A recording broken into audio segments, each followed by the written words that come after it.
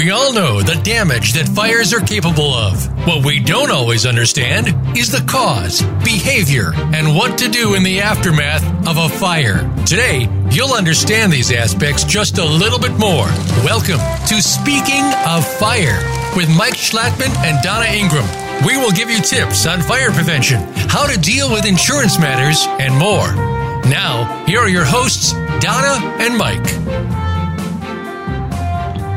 Welcome to Speaking of Fire. This is your host, Mike Schlattman. I have over 45 years experience in fire investigations as an expert, and I'm continuing, still going on. I'm the president of Fire Consulting and Case Review International and a leader of Consolidated Fire Investigation Services, and I am honored to be a past president of the International Association of Arson Investigators.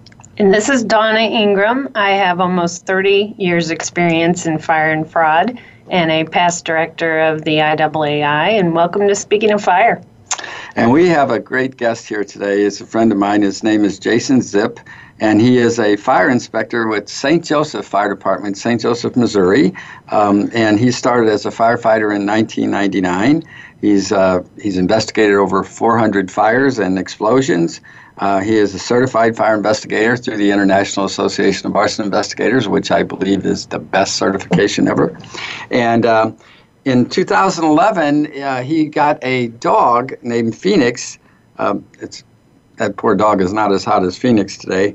A golden Labrador retriever as part of the State Farm Insurance Accelerant Detection Program. Jason, welcome. Thank you. It's good to be here. Thank you for having me on the show. Yes, and we're lucky enough to have him actually in the studio, so we can make faces at him and stuff like that. And before we went on the air, Donna looked up his name, and it's ZIPH, and of course it's F in German and all this other stuff, but it means point. What is it? Corner, yeah. Mm-hmm. So he'll point things out to us today. I'm sure that's what he's going to do. Very appropriate. Yes, he'll keep me out of the corner. Yeah. So let's talk. Now we've had a prior show about accelerant detection canines, and those were used in more metropolitan areas. And I wanted to talk to you about St. Joseph, Missouri. It's not a very large metropolitan area, but it has about how many people in it? St. Joseph has roughly about 80,000 people in the metropolitan area. And you've had the dog there at St. Joe since 2011? 2011, about 6 years now. Right. So you find occasions in St. Joe to use this, right? Yes, unfortunately, we have fires that we had to put them to work, and we're glad to have Phoenix. Oh, that's and he really helps us out. That's great. Now, St. Joseph, Missouri is very famous for a few things. I mean, the Pony Express, if anybody is familiar with the Old West, Pony Express was there in St. Joe. And also there was a guy named Jesse James who decided to get murdered there. So isn't that nice? Yes, go ahead. All he came along and did was straighten one picture and turned his back, and bad things happen. Things happen. So I never turn my back when I hang pictures. That's a good philosophy to follow in life. Yeah, actually, I say, here, will you hang this for me? So did you read about it when it happened, or did you just hear it by rumor, Mike? That's very funny. I was down at the saloon, and that dirty little coward that shot John Howard, he went right by me. I saw him. He ran off. Anyway, but okay. So why do you? Okay, what's the reason, Jason? What's the reason you have an accelerant detection canine? The reason to have an accelerant detection canine is that they are just so helpful in finding out where a point of origin for a fire is, and if a fire was intentionally set, they are able to zero in. If accelerants were used, they're able to zero in on that area and give us a good place to draw an evidence sample from. Okay, so they're sort of like, and I've heard them described before. I mean, they don't actually go in and testify. You have to do that, but yes, but they're like a tool, are they not? That's exactly what they are. Big thing with the accelerant dogs is that whatever they find and whatever they point out, if we take a sample from there, we can't rely just strictly on the dog. Everything has to be backed up by laboratory analysis. If it's not backed up by laboratory analysis, it's not a valid find. Right. So they're usually, 99.99% accurate was the last statistic that I read. I've always said, and I've heard it said, that the dog's nose beats anything that we have come up with technologically, yes. Yeah, I've heard that too. I've heard that the dog is more sensitive than a gas chromatograph or something in the analysis of samples. In detecting them. Now, there's a lot of reasons. Well, not fire investigators like you and I. We use burn pattern analysis. We use witness information, right? We use arc mapping. All the things that we do, which is an electrical term. And so to eliminate things, correct? Correct. And then if the dog is alerting in a certain area, and we take samples from that area, you take samples first because you're there first, right? Well, yes. If I'm there first and I'm doing the investigation and I use the dog, then I will sit there and I try to have either someone else take the actual sample, just because I don't want to get any accelerants or anything on me that might cause a dog to throw a false positive. I have to be very careful with that. So right. If you get to the scene of another investigator has called for Phoenix to come out, you get to the scene, generally what I'll do is go through and look at the scene for safety, because the big thing is I don't want Phoenix to get into any harm. Right. First do no harm to self or the dog. And so I'll take a quick look at the scene to make sure that it's safe. But other than that, really don't want to know anything about the scene, whether this person did this or this person was seen running away. That's not what the dog's there for. The dog, don't want to go in with any preconceived notions. Right, and 921 has that confirmation bias and expectation bias to where you don't want to really do that, particularly with the dog. And I'm really glad to hear about the cross contamination stuff. You don't want to get anything on you and track it into. Oh, exactly. That's one of the big things in fire investigation anymore is, thinking back to the days when you take your shovel, you dig out the scene and throw your shovel in the back and get it out at the next scene, and times have changed. Yes, they have. I want to back up here and ask you, well, first of all, St. Joseph is fortunate to have you in Phoenix. Not every department has access to an accelerant. That's very true. I can only speak for Phoenix is through a program with State Farm Insurance, and I want to say there's approximately 275 State Farm accelerant detection dogs across the United States and Canada. Right. And they give them only to law enforcement or fire departments, right? Correct. Right. So mainly at any rate, and so they so it's not the private investigators that have them, but private investigators do have some too. That they have them certified also, and I imagine that's where you were going with that. Thinking yes, where it came from, but what prompted St. Joseph to want to be involved in that program? I guess that was me. Yeah. Well, good. And what happened was I became a fire inspector, which in St. Joseph we're tasked with doing the fire investigations, and went through the courses to learn how to do fire investigation, went to the National Fire Academy, and started investigating fires, and I'd get on scene, and there were times where basically it came out to having to use guesstimation to determine where to take a sample from. And I said to myself, there's got to be a better way to do this. And looked at what was available machine-wise. We actually acquired a hydrocarbon detector that I can't remember who made it, but it did not work very well.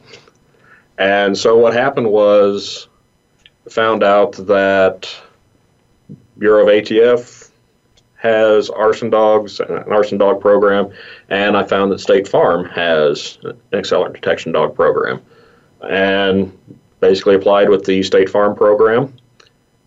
It took approximately 4 years, and they called and said, hey, you're next up on the list. That's great. Are you still interested? And the rest is history. So do you participate in any type of a task force using Phoenix for other counties, other cities? We make Phoenix available to anyone who calls in the region. I've taken in up to northern Missouri to help the state fire investigators. But if anyone calls, he's available to work. That's great. That was my next question. Is it a he or a she? It's a he. It's a he. Okay. And that's Phoenix, like Phoenix rising from the ashes, right? Yes, and that was one of the things, that was the name when I was paired up with them. The instructor said, you have one day if you want to change your dog's name. And it was like, wow, how could I possibly change that name? No, you couldn't. It's great. No, that's great. Well, you had to train with him, didn't you? I mean, you had to actually, they trained him before you got there, but you also had to train with him. Ended up going to Maine, and State Farm is paired with its Maine Specialty Dogs, which is run by a gentleman named Paul Gallagher. Okay. And actually ended up spending 5 weeks in Maine in September, which worked out well because that was their 1 month of summer, I think. Yeah, so that's what they have. They only designate one, and I'm glad you had that one there. But spent 5 weeks there, getting paired up with Phoenix and learning to work with them, and it was really amazing because at the start of the program, they told me, the dog knows what to do. You're the one who's here for training. And whenever I need a moment of humility, that's when I step back and go, if the dog figures out how to drive, I'm going to be out of a job. You're done. Well, let me give you a little bit of hope. Now, I do have a photograph of a dog on a witness stand with its paw in the air, with the judge looking in the background. However, you still have to testify. I'm sorry. This is very true. Yes, and you'll have to go to depositions, and sometimes, yes. But if the dog learns how to type, I'm in trouble. Oh, yeah, well, that's true. Well, then, because if you can write a really good report and just not ever have to go to court again. There we go. Okay, so so these dogs are really trained, and they're trained in different ways. And well, I'm going to ask you two questions here. The first one is, when people think about police dogs, they usually think of German Shepherds. When they think about accelerant detection canines, most of the time they think about Labrador Retrievers, and that's what Phoenix is, right? Correct. And it's a golden one. Mm-hmm. Okay. But there are other kind of dogs, too, that are also trained for accelerant detection canines. Is that correct? I believe so, yes. Yes. In fact, there's one that's like a Malamute, like a big dog that I know that's... Really? That is, yes. And so... And there are different certification programs in different parts, right, of the country or whatever? I believe there are. Phoenix is trained through to Maine Criminal Justice Academy standards. I believe there's also an organization, Canine Accelerant Detection. CADA, yeah. ATF has their own. There are various and sundry certifications and for organizations. But the one I know about is State Farm's and the Maine Criminal Justice Academy certification. Do all the State Farm dogs go through that one? Yes. Okay. For anybody that's not informed, the ATF is the Alcohol, Tobacco, and Firearms and Explosives Division of the Department of Justice, and they're the ones that do the main explosions, fire investigations. In fact, they're here today, or they were here today on a big warehouse fire in downtown Kansas City. So they've already worked that one.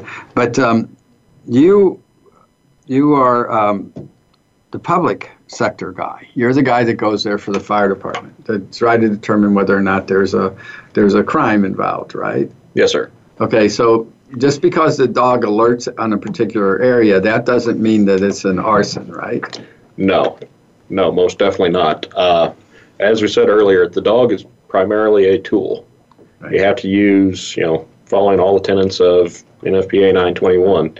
There's multiple sources of information, be it from looking at the scene, arc mapping. To me, one of the biggest things is talking to witnesses. Mm-hmm.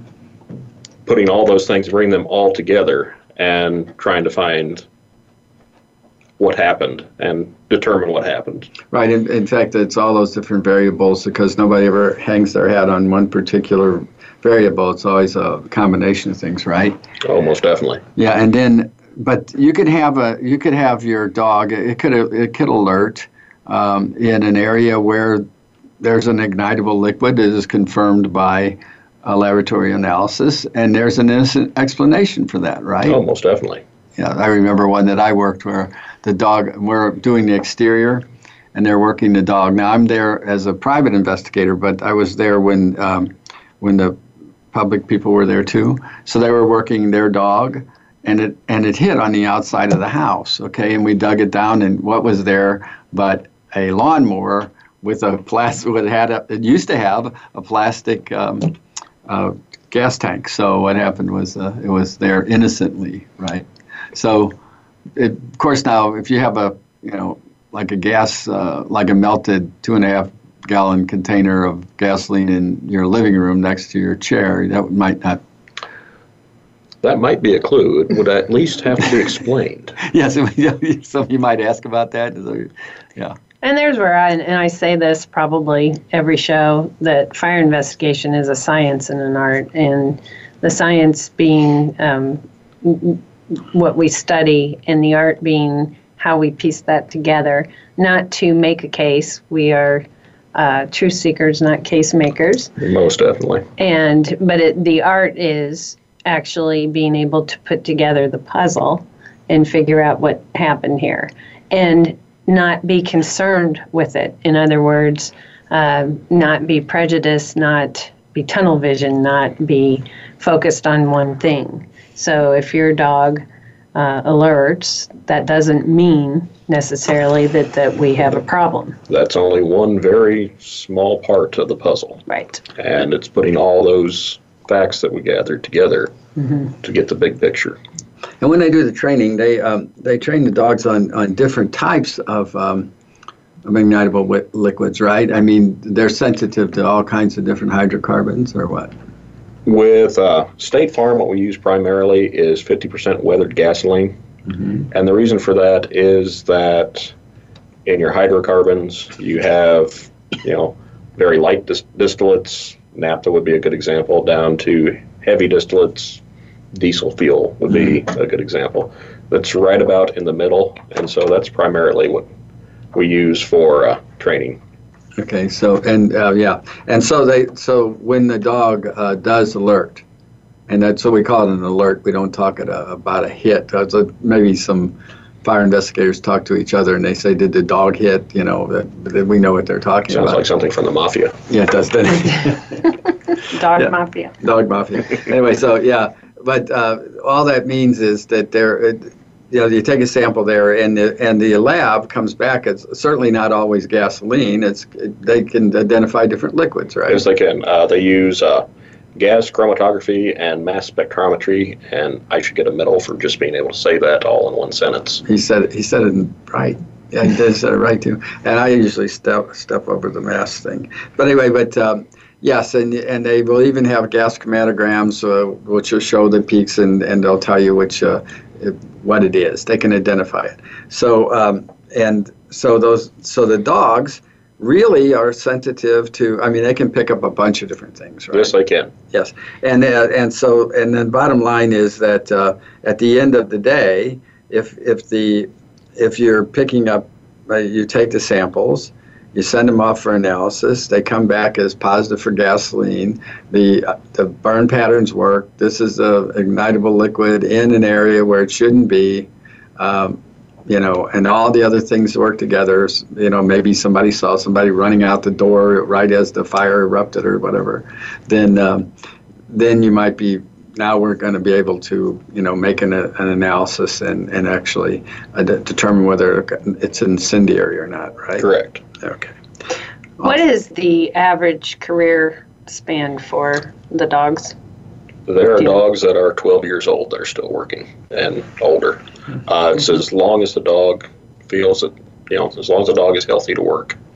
One thing that I've gotten asked is, well, isn't that bad for the dog? The dog is smelling all that bad stuff at a fire scene, and there has not been one confirmed case where the dog has developed cancer, or any of the dogs have developed cancer from doing this. I've seen those articles challenging that, but not saying that it happened. Yeah. Well, you're breathing it too, so. Exactly. I mean. But it hasn't changed him. I've known him for a bunch of years. He's always looked like this. I wish I could blame it on that. But I'm the one with the face for radio. Don't let him kid you. Anyway, so now, but you have to do this right. You have to be able to work the scene correctly, right? Oh, most definitely. Yeah. Well, I was at a fire scene once where an investigator will remain nameless. We were at a fire and the roof had fallen in. Okay, so now we have a roof on top of a bunch of debris, and then this particular investigator was walking the dog on top of the roof. They didn't move the roof yet. Okay, I didn't think it was going to hit, and it did not hit because it can't smell, right? It can't smell through an entire 8 inches of roof, can it? Actually, it is very possible for the dog to smell, depending on whether there's voids and how things have fallen. Yeah. It is possible for the dog to smell. One of my things that I would be questioning there, not to armchair quarterback, no, sure, is walking the dog on a roof that is possibly covered with things like asphalt. Yes. And substances that have all sorts of petroleum products in them, which that would be one of those that, well, maybe we should step back and rethink this. Well, I thought it might have been a good idea, and that's exactly what kind of roof it was. And you might want to take that off so there wouldn't be any false positives. Oh, most definitely. Yeah, and just pick that thing off there and let them and make it safe, because those dogs, I mean, they're going to cut themselves too, just like we do, and they don't. Do you have boots for the dog? Actually, no, I don't. But that's a very good question, and my wife is constantly after me to, your dog needs boots, and I actually have to go back to training in that they taught that, the dog knows where to step. Dogs are actually very good. They have an amazing sense of self-preservation, actually better than we do. Better than me. And it's actually amazing because if a dog's pads are able to feel, if it feels something sharp, it's not going to step there. Where the problems start is when the crazy handler is sitting there with the leash in his hand, and all of a sudden he gives that leash a tug. And I mean, anyone who's had a dog has seen what happens if you tug that leash. The dog all of a sudden kind of goes almost down. Yeah, right. Puts its feet out, and that's when accidents happen. Right. But it also goes back to, scene safety and making sure that things are safe before going in there. That's right. So you haven't hurt your dog yet. No. Good idea. Good idea.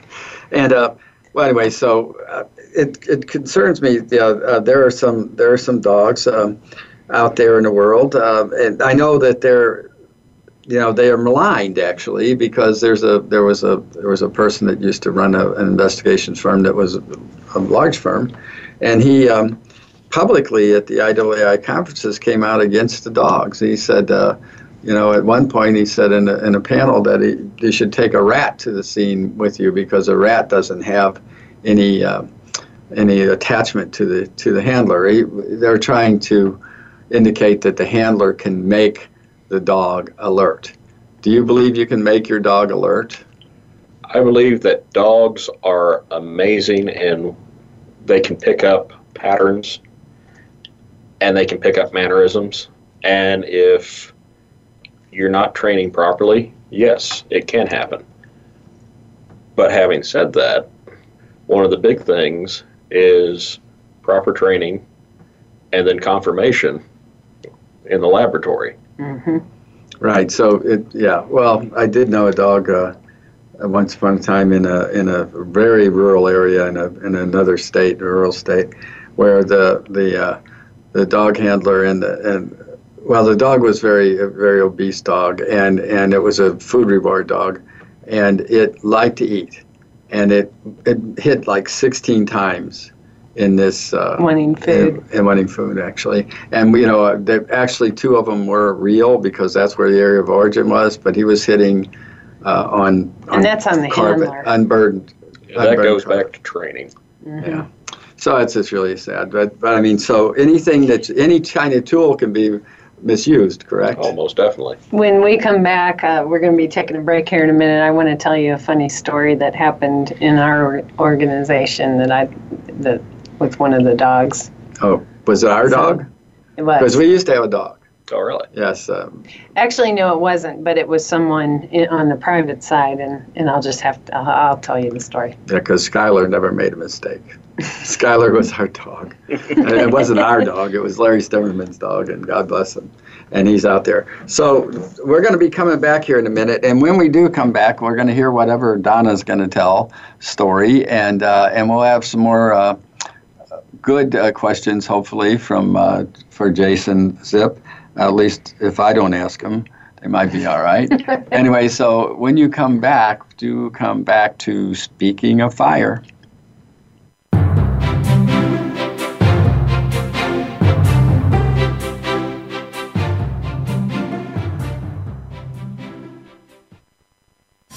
We're making it easier to listen to the Voice America Talk Radio Network live wherever you go on iPhone, BlackBerry, or Android. Download it from the Apple iTunes App Store, BlackBerry App World, or Android Market.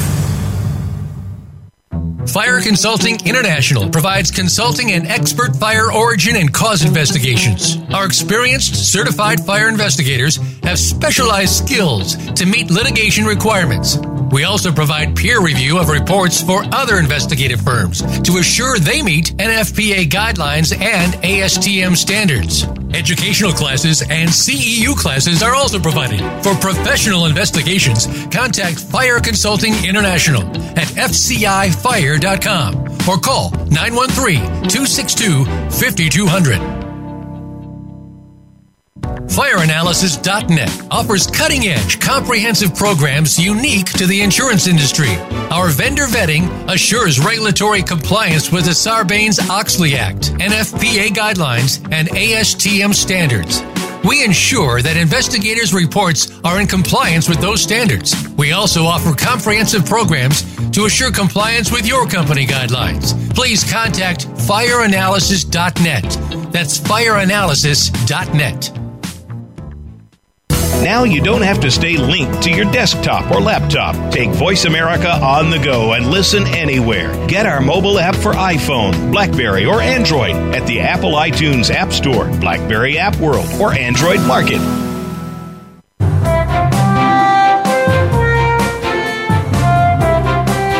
You are listening to Speaking of Fire with Mike Schlattman and Donna Ingram. To call in to today's show, please call 1-866-472-5788. That's 1-866-472-5788. You may also send an email to connect@speakingoffire.com. Now, back to this week's program. Welcome back to Speaking of Fire. Thanks for joining us. Before the break, I wanted to tell us a quick story since we were talking about the dogs and their behavior. Years and years ago, and I'm not going to name names, we had retained someone who had a dog. She had run a like you, an ATF dog and this and that. On the private side, of course, you're not going to use that same dog. She had also gotten a dog that was a rescue dog and had retrained it into an accelerant. That really didn't work out well in this particular instance. While on one of our scenes, the dog was confused, and our investigator was in the basement of the building, and the dog kept finding our investigator and expecting the reward because it was a rescue. So it wasn't sure what its job was when it was there, but it was funny. Nice. And that actually brings up a point, because Phoenix was a rescue dog. And most of the State Farm dogs actually are rescue dogs. Phoenix was actually initially, when he was taken from the rescue, from what they told me, he was initially trained for the guide dogs for the blind. Mm-hmm. Unfortunately, his natural inquisitiveness wouldn't have worked well for leading a blind person. Oh, good God. But that same inquisitiveness works very well Right. for being an accelerant detection dog. So he was in reverse. So he's Exactly. actually dragging blind people around. Well, I sincerely hope not. Did our investigator smell really bad? Is that why he kept finding? I didn't know. Well, he wasn't a cadaver dog. I Pork chop in remember the that bucket. Poor chap. because he came back in. That was Larry. He came back in just laughing because he said that poor dog didn't know what it was there to do, and it just kept finding me and finding me. So just instead of He didn't know he was lost. Just really liked him. Yeah. And we have gotten an email I'm going to read to everyone. And this is regarding the Accelerant dogs. It says, Dear Mike and Donna, first and foremost, I want to thank you for all you do to promote the fire investigation profession. Yes, we do, and thank you for that. Your radio show is top-notch and brings the best in the business on the topics. Definitely a world-class show. Thank Wow. you. We got to hire this guy. Yeah, we do. Yeah, okay, That's, Gold star. Yeah. and we have faces for radio. No, Secondly, not you. I would like to comment on the canine accelerant dogs and how they are an invaluable tool. We have a male Belgium Malinois. Malinois? Malinois. Malinois. There you go. I'm Oui, oui. Illinois. I'm from there. Okay, named Stryker with a Y, who is NAPWDA, CADA, and Texas State Fire Marshal certified. Stryker has been very instrumental in origin and cause investigations and has a proven track record. We all know as trained fire investigators a general area to collect samples from burn patterns based on our training and experience. However, it is always a hit or miss situation depending on the ignitable liquid utilized by the perpetrator. The advantage of the canine as a tool is exact pinpointing, very good point, which ultimately can reduce the amount of samples and save the client money on the private side, not to mention when the forensic laboratory report comes back positive, as well the canine handler's written report, it supports and strengthens the investigator's hypothesis. These canines are underused in this field and seem to be harder to locate in the public and private sector. That's true. I have seen decline in that too. Again, thank you for your dedication to the fire investigation field and for speaking on this topic. If anyone would like to use Stryker, we will deploy him anywhere in the Midwest. That came from Jim Stanley, owner of Dynamic Investigations Group, DIG, love it, Jim, out of Springfield. And thank you, Jim, for sending your email in and for the compliments. And we agree that the utilization of the dogs is there's just not enough of them out there. Oh, exactly. And I have to agree with them 100%. Speaking from personal experience, prior to having Phoenix, I know there were times when take 30 or 40 evidence samples, so have 30 or 40 cans, and we use the Missouri State Highway Patrol Lab for our laboratory analysis, and I always felt sorry for the tech when would show up there with 30 or 40 cans that then had to be logged in. Right, that's evidence. Exactly. And one of the bad things was each one of those cans has to be looked at. And so there were times when wouldn't hear anything back from the Highway Patrol Lab for several months. Just because in addition to looking at our evidence samples, they're looking at evidence samples across the state, not only for fire, but for drugs, for anything in police work. So, and it's been amazing because since getting Phoenix, we've gone to on average, 4 or 5 evidence samples. Well, the nice thing is our time between turning in evidence samples for analysis and getting them back has dropped significantly down to 1 or 2 months, which is amazing. Right. So it's not direct, but it's actually a way that, we're actually saving some money.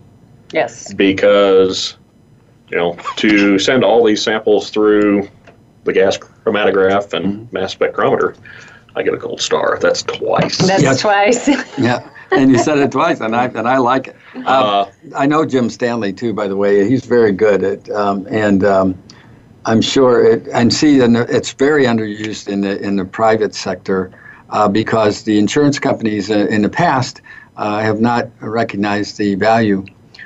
They realize they do save a lot. They save a lot of sample costs, like you said, because you take less samples, but just take them in the right areas. No, and the private labs they charge per sample too, so that saves them, and then it saves on time for the investigators too. Everything has to be equal, though. I mean, you've got to get all these other variables to work before you can call a fire. Just one thing, like a positive hit, as we call it, doesn't mean that makes the cake. No, exactly. It has to be everything in the, as I said earlier, the big picture. Yeah, and I know Jim, he has that for insurance companies, and it's really inexpensive. Frankly, that dog is very inexpensive to utilize. It's just too bad that the insurance carriers haven't realized how valuable they are. Well, and I know Jim too, and he has a background in law enforcement, and so he's been around on both sides of the street and knows the value of it too, whether it's taxpayer money or the insurance industry. It is a good tool for them to use and save monies, but it's not publicized. So let me take this opportunity to again publicize to all fire departments, county, Missouri State Fire Marshal. If you have an opportunity to put an investigator through the program, get them trained, get a dog, and for the insurance industry to really take a look at this program and look at people like Jim Stanley and look at their dogs and recognize that it is a tool. It's no different than a shovel or anything else. And this is it's like us sending, we send out 2 people. We send the primary investigator and we send an assistant out. We call them laborers. Because they can do the measurements, they can do all these things while the primary is taking photos and doing things, and it's just cost effective, and that's what the dogs are. Oh, most definitely. And it's one of those things that anything in the end that saves money is a benefit. And I really have to throw it in there that State Farm has recognized and started this program, and it's been going on for many years now because they recognized that they were having such a problem with people intentionally setting fires that they started this. So I kind of have to give hats off to them for having this program and making it available. Right, and these other certifications like that Jim Stanley mentioned in his email, other dogs are, so I want the insurance carriers to know that just because you're utilizing a dog, you're not contributing to another carrier whose initials are State Farm. It's just sounds like State Farm. Yeah. And nothing wrong with State Farm at all. We like State Farm, but just because you have a State Farm dog doesn't mean State Farm's getting anything out of it. Correct. Other than you mentioned them, of course, and that's always good publicity. Yeah, so they're funding the program to train the dogs, but they don't own the dogs. They don't have anything to do with what happens after the dog is trained. Correct. They provide the training and the flight to get out there to be with the dog and train with the dog initially, and then after that it goes to the department. Right. And it's sad. I've looked at other programs throughout the United States, and I'm a big proponent for dogs. I think they're terrific. And I know some of the departments have started a program, and then they let them go. They stop. They don't recertify the dogs. They don't want to send their investigators to retraining for recertification. That's really a mistake.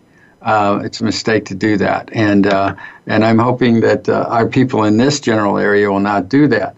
I mean, if Jim Stanley from Dynamic Fire Investigations is working it from the private side, and you're working at Jason Ziph from the public side, then I mean it's a double utilization of a really good resource. And have you ever had a dog follow you in? Another dog follow your dog in? No. And that is one thing that if another dog has worked the scene, I will not let Phoenix work the scene. Right, because it would be confusing. Exactly. It would be confusing. Yeah. Yeah, but in most of the cases, most of the fire departments, I'm sorry to say, and particularly in the smaller communities, don't have utilization. They don't have the access to the dogs, so therefore they're not using them. Therefore, the private sector uses it, and that'll help, because there's too many.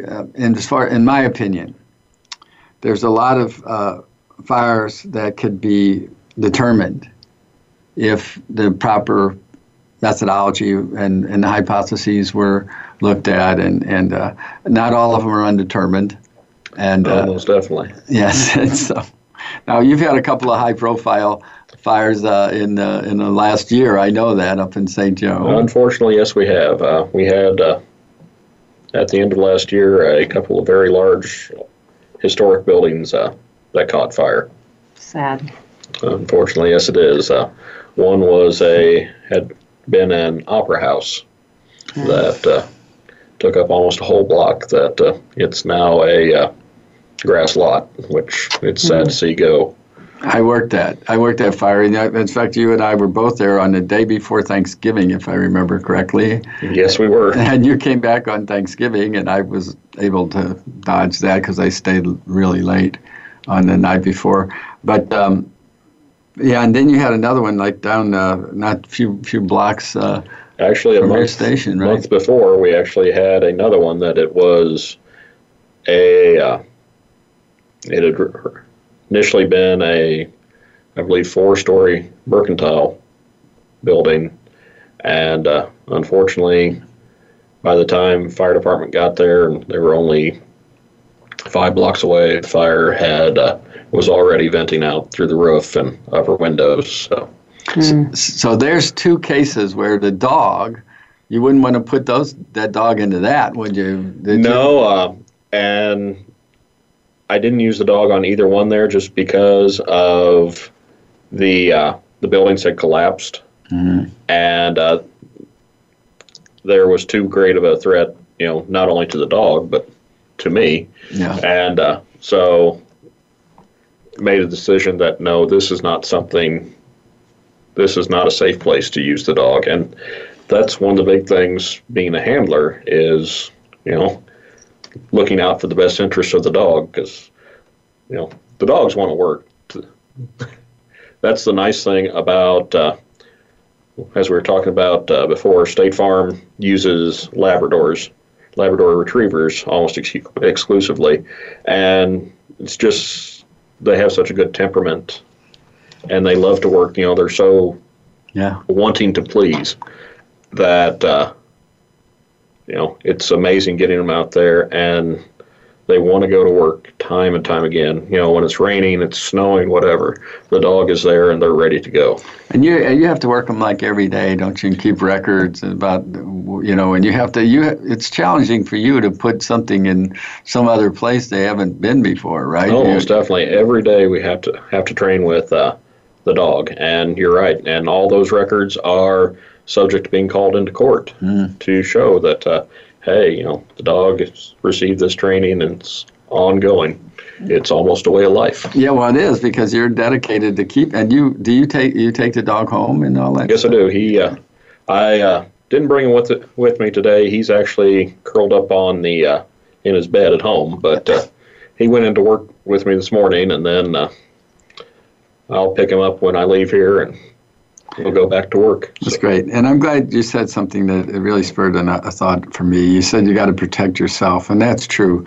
In the newspaper today, in the Kansas City Star, there's an article about 2 Mayville firefighters being killed in an accident where they were out working, apparently some kind of an auto accident, and another vehicle struck them, and they ended up underneath one of the vehicles, and they were both killed. God bless their souls and their families. But we always, firefighters, every time they roll, they place their lives in danger, whether they're going to an automobile accident or a call, a medical call, or a fire. They're always risking their lives. And you were talking about collapse of buildings, buildings that had collapsed. Well, in Kansas City, a little over, about a year ago or something, 2 firefighters were killed by a collapse, by a wall collapse. And so there's somebody arrested in that one. But we work that too on the private side. And I want to tell you that I can't stress enough how much debt that the society owes to firefighters that respond all the time, and police. I just worked a fatality fire in St. Louis, where the firefighters had to go into a totally smoked apartment. They found a fatality in there, but they were not hurt, and I'm very happy about that. So people get killed in fires all the time that they don't need to. They don't need to die. Change your smoke detector batteries. Okay, have smoke detectors. Put them up. Don't do silly stuff like using an extension cord to plug in an air conditioner, okay? You want to throw in a couple of them? Oh, don't run as you said, don't run the air conditioner off the extension cord. Be aware of the fact that all those wonderful toys that we have, the TV, the DVD, the wonderful little video games, all those are drawing electricity. Especially if you live in an older home, the electrical systems in those homes, if they haven't been updated, in a lot of cases, are not made for. They were made at a time when the most they would be running was a lamp, and now they're running a whole lot of wattage from all our wonderful forms of entertainment. Mm-hmm. Something that no one thinks about but needs to be aware of. That's right, and you have a lot of older homes in St. Joe, don't you? St. Joe is a very historic city, and we have a downtown area that, yes, we have several older buildings and homes there that, unfortunately, it keeps us busy. And in those and communities like that, especially in usually the downtowns of the world, you have owners that hire electricians or do their own work themselves, and they splice into older wiring, and I'm sure you see that a lot. Oh, most definitely. Do-it-yourself handymen that probably should have had someone else look at the wiring. Yes. But, it's one of those things that making sure that things are safe and just being cognizant of the fact that, anyone can have a fire. There's, unfortunately, a lot of people have a mentality, oh, that will never happen to me. Yeah. And it's one of these things that, having those smoke detectors, having a fire extinguisher, having an escape plan to get out of the house and what to do in an emergency. Mm-hmm. Are all things that are vital. It's one of those things that we need planning ahead. All of my smoke detectors are wired in and this and that because I built a house. But even before that, I always change the batteries at daylight savings time and time change and everything. But I really am waiting for someone to invent a smoke detector that says, just cooking, just burnt my food, alarm. And it's funny because get calls quite frequently of my smoke detector keeps going off. Well, where is it? Well, it's in the kitchen. That's probably the last place you need to have that smoke detector. Do you really need a smoke detector in the kitchen or the bathroom? Right. Just from either the steam or the smoke. They say that you should have a smoke detector in every room someone sleeps in, the hallways leading to those rooms, and one on every level. Exactly. Yeah, I only have 7. So because you have the carbon monoxide too, and I'm all alarmed up too. I mean, everything from security to fire to. Yeah, carbon monoxide kills, and if you have a bad heat exchanger in the furnace, you can kill yourself. You accidentally can. Hey, I just looked up this Belgian Malinois. Yeah. Malinois. Malinois. Looks like a German Shepherd. Yes, it does. It's actually another name for him is Belgian Shepherd. Oh, there you go. I really didn't know what that was. Most of the police dogs they use Malinois quite frequently. And you just assume they're they are shepherds, but that they're generally look like smaller German Shepherds. Yeah. Huh. Interesting. Very interesting. Going off on a tangent, it's been actually interesting since having Phoenix. Phoenix is friendly, and people come up and actually love taking him to schools and things like that because kids come up to him, they pet him, and he is a very friendly dog. They actually had to step back and say, okay, this is how you need to approach a dog, because it's amazed me how some kids aren't taught how to be around animals, and they'll go running up to dogs and just try to hug them and everything else. And it's like you have to approach a strange animal a certain way. And one of the other things is that Phoenix is a fire dog. He's very friendly. He's trained for one specific thing. You can't go running up to the police dogs, and please don't go running up to the police dogs. Right. And bomb dogs, right? Exactly. Bomb dogs. Yeah, and there are bomb dogs too, which is great because they're another tool. Oh, most definitely. Another tool, and it'll save lives. And now they have the robots now. The Army's working on they have robot dogs that carry 400 pounds. I'll show you a video. Yeah, and, Jason, thanks so much. Thank you for having me on the show today, and what great information! And so happy St. Joseph has you. Well, and Phoenix. And so am I. And the last time I was in your office, and it was great. Phoenix was there, and he is very friendly, and I liked him. I like petting him. He's a very friendly dog, and I'm sure he does a good job with you. Yes, he does. It kind of cracks me up also, though, that people always are, well, why don't you have a Dalmatian? And it's like, well, those aren't as friendly. I know that. I always just tell people that by the time Phoenix comes out of a fire scene, he generally looks like a Dalmatian, so it works out. It's kind of like That's great. Thank you for being here, and I really appreciate it. And we'll listen to you, and we'll take that into effect and with us. Now, next week, we're going to have John Hamm from the ATF. He's their public information officer. David Dice from the Kansas City Bomb and Arson Unit, and from the Kansas City Fire Department, Fire Investigations Unit, and also Brian Job from the Kansas City Bomb and Arson Unit, and they're going to talk about bombs and arson and how the ATF helps in fire investigations. So next week, come back to Speaking of fire. Speaking of fire, thank you.